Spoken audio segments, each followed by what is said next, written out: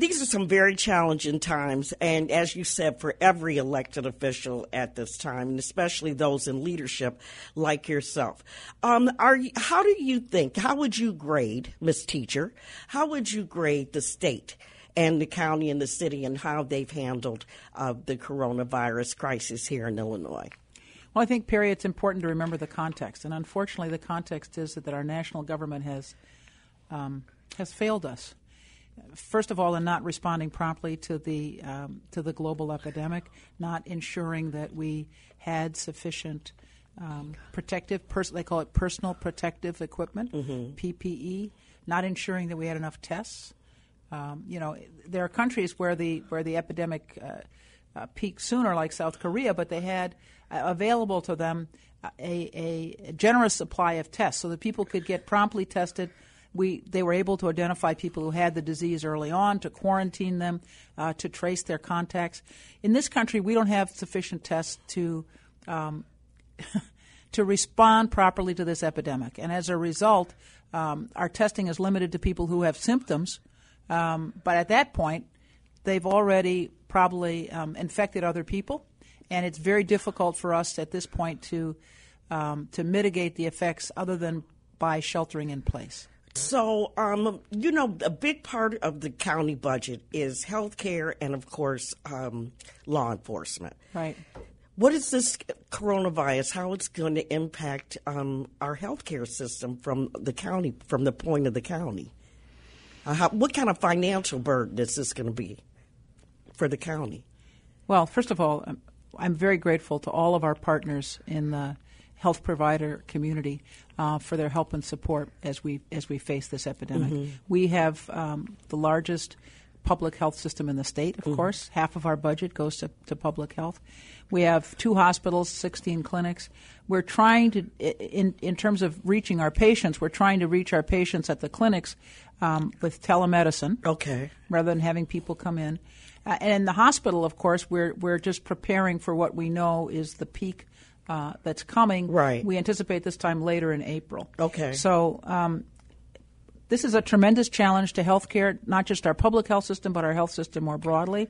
And I know that we're going to do our level best to deal with it. And as I said, in a national environment where we don't really have the tools that we need, whether it's personal protective equipment or ventilators or tests. Right. I mean, it's hard to manage this level of pandemic when the federal government has failed us. Okay, you have brought 2 guests with you today. Tell us who they are and why you brought them. Well, first of all, I'm very grateful to everyone who has been responding generously to the pandemic, and particularly to Verdoliak Law Group. For the past few weeks, I know that it's been trying not just for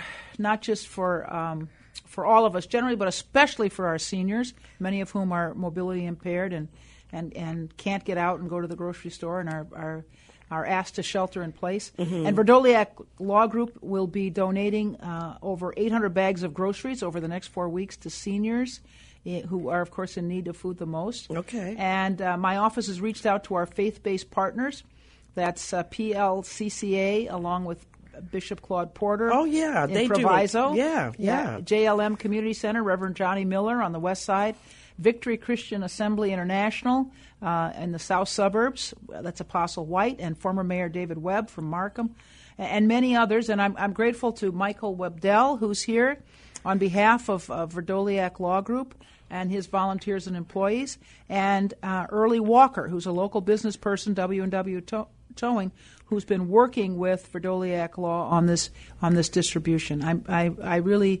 I'm really grateful. As I said, our seniors are particularly impacted, both in terms of the fragility of their health and also in terms of their inability to get out and do for themselves. So we're very grateful to Verdoliak Law.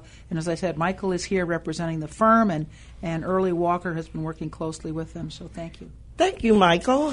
Tell me, why did the Verdoliak Law Group get involved in this effort? You could continue to do your work, and Mr. Early could continue to do what he does, but I think it's wonderful that you guys are making sure that our seniors are eating, and that's important.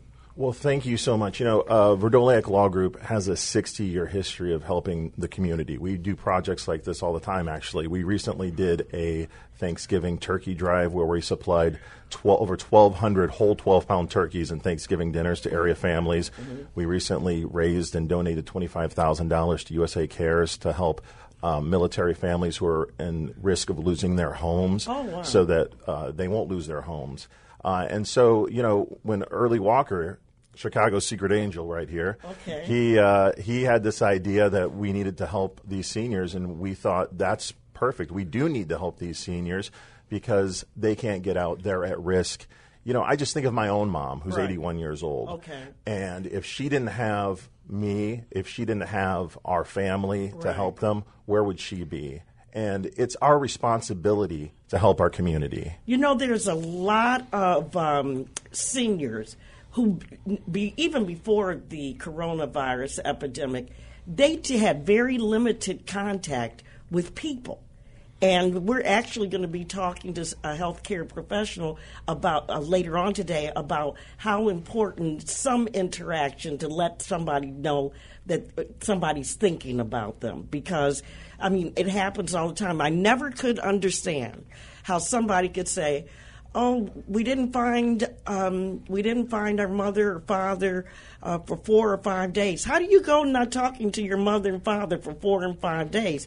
So I really appreciate it. So Early, tell us what you, how you got involved in all of this. Well, first off, thanks for having me on. Sure, it's my pleasure.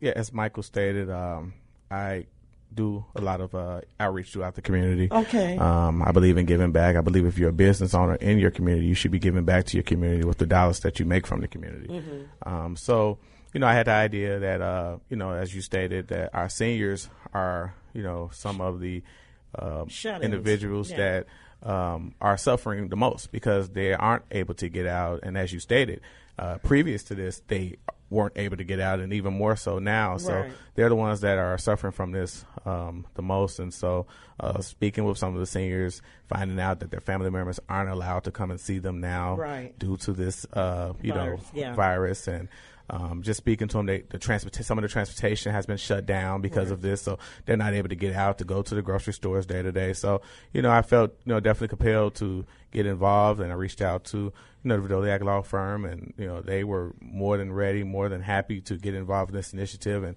actually quadrupled what I was going to try to do. And so it went from, me just saying, hey, I would try to do 100 care packages to them saying, hey, no, let's do 800 for the next 4 weeks. Oh, that sounds wonderful. We have, of course, Cook County Board President Tony Preckwrinkle, and representing the Verdoliak Group is Michael Webdell, and then we also have Early Walker, who is a businessman. Now, I wanted to ask you, Michael, before we get into some other business, you are going to be giving away meals to seniors and others who cannot get out for the most part for seniors, right? About 800. Yeah, we're actually giving them whole bags of groceries, so it's going to contain. A lot of the stuff is going to be non-perishable. Okay. But Haymarket in the West Loop is roasting some chickens that we're going to be delivering.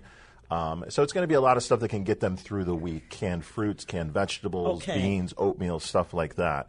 But so we're sponsoring 800 bags. Okay. And we definitely, if you are a senior or you know a senior who is in need, give us a call, 844-4VLG-LAW. That's 844-4VLG-LAW.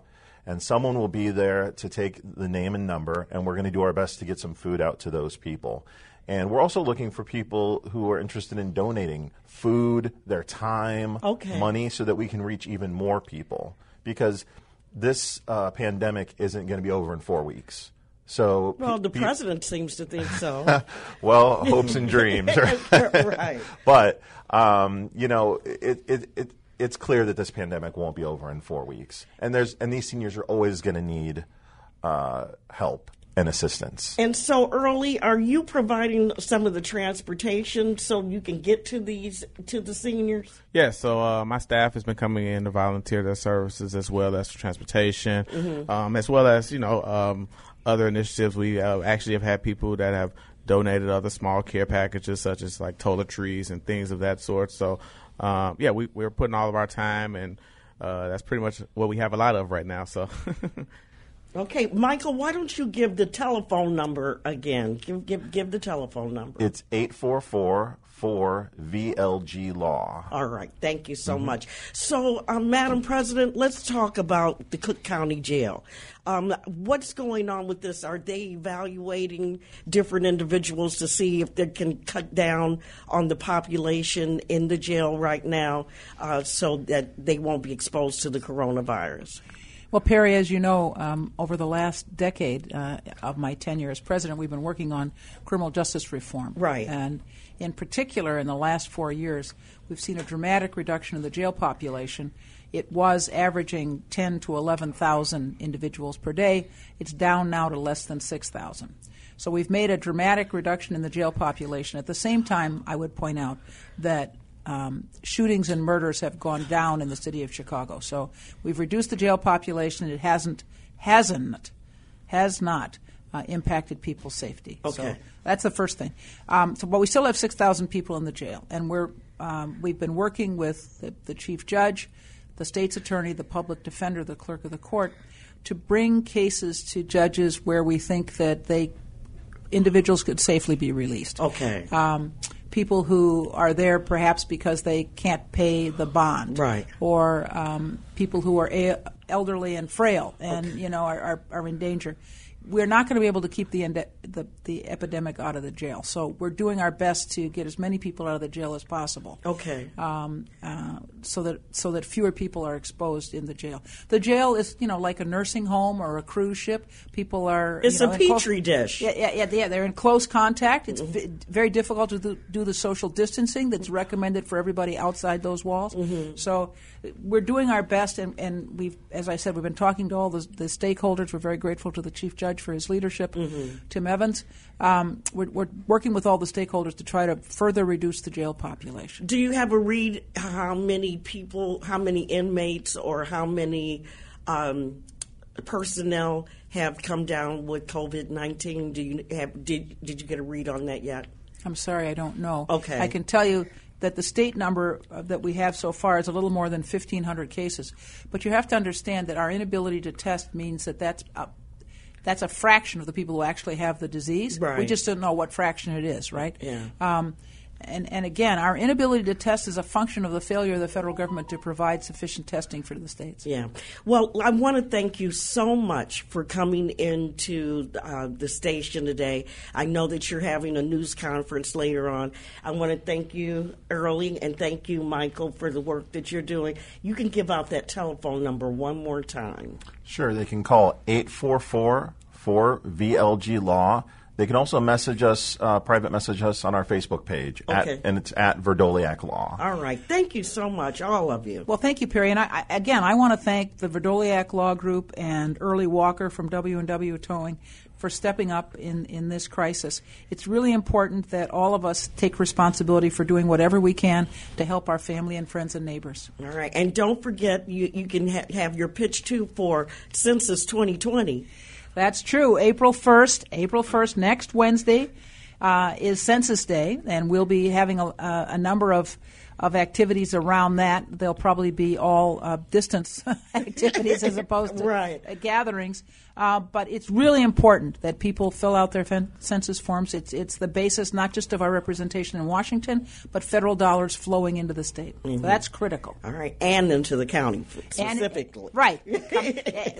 State, local government, county, everybody. All right, then. Thank you so much. I appreciate you guys. Thank you. You can come back anytime. Thank you. And thank you, President Preckwrinkle, for assisting us. We really appreciate it. That was really magnanimous of you to bring them in on your time. Well, listen, I'm very grateful to them. And again, the point is, all of us need to step up and help our family and friends and neighbors in this crisis. And your family's doing good? They are, thank you. All right, then.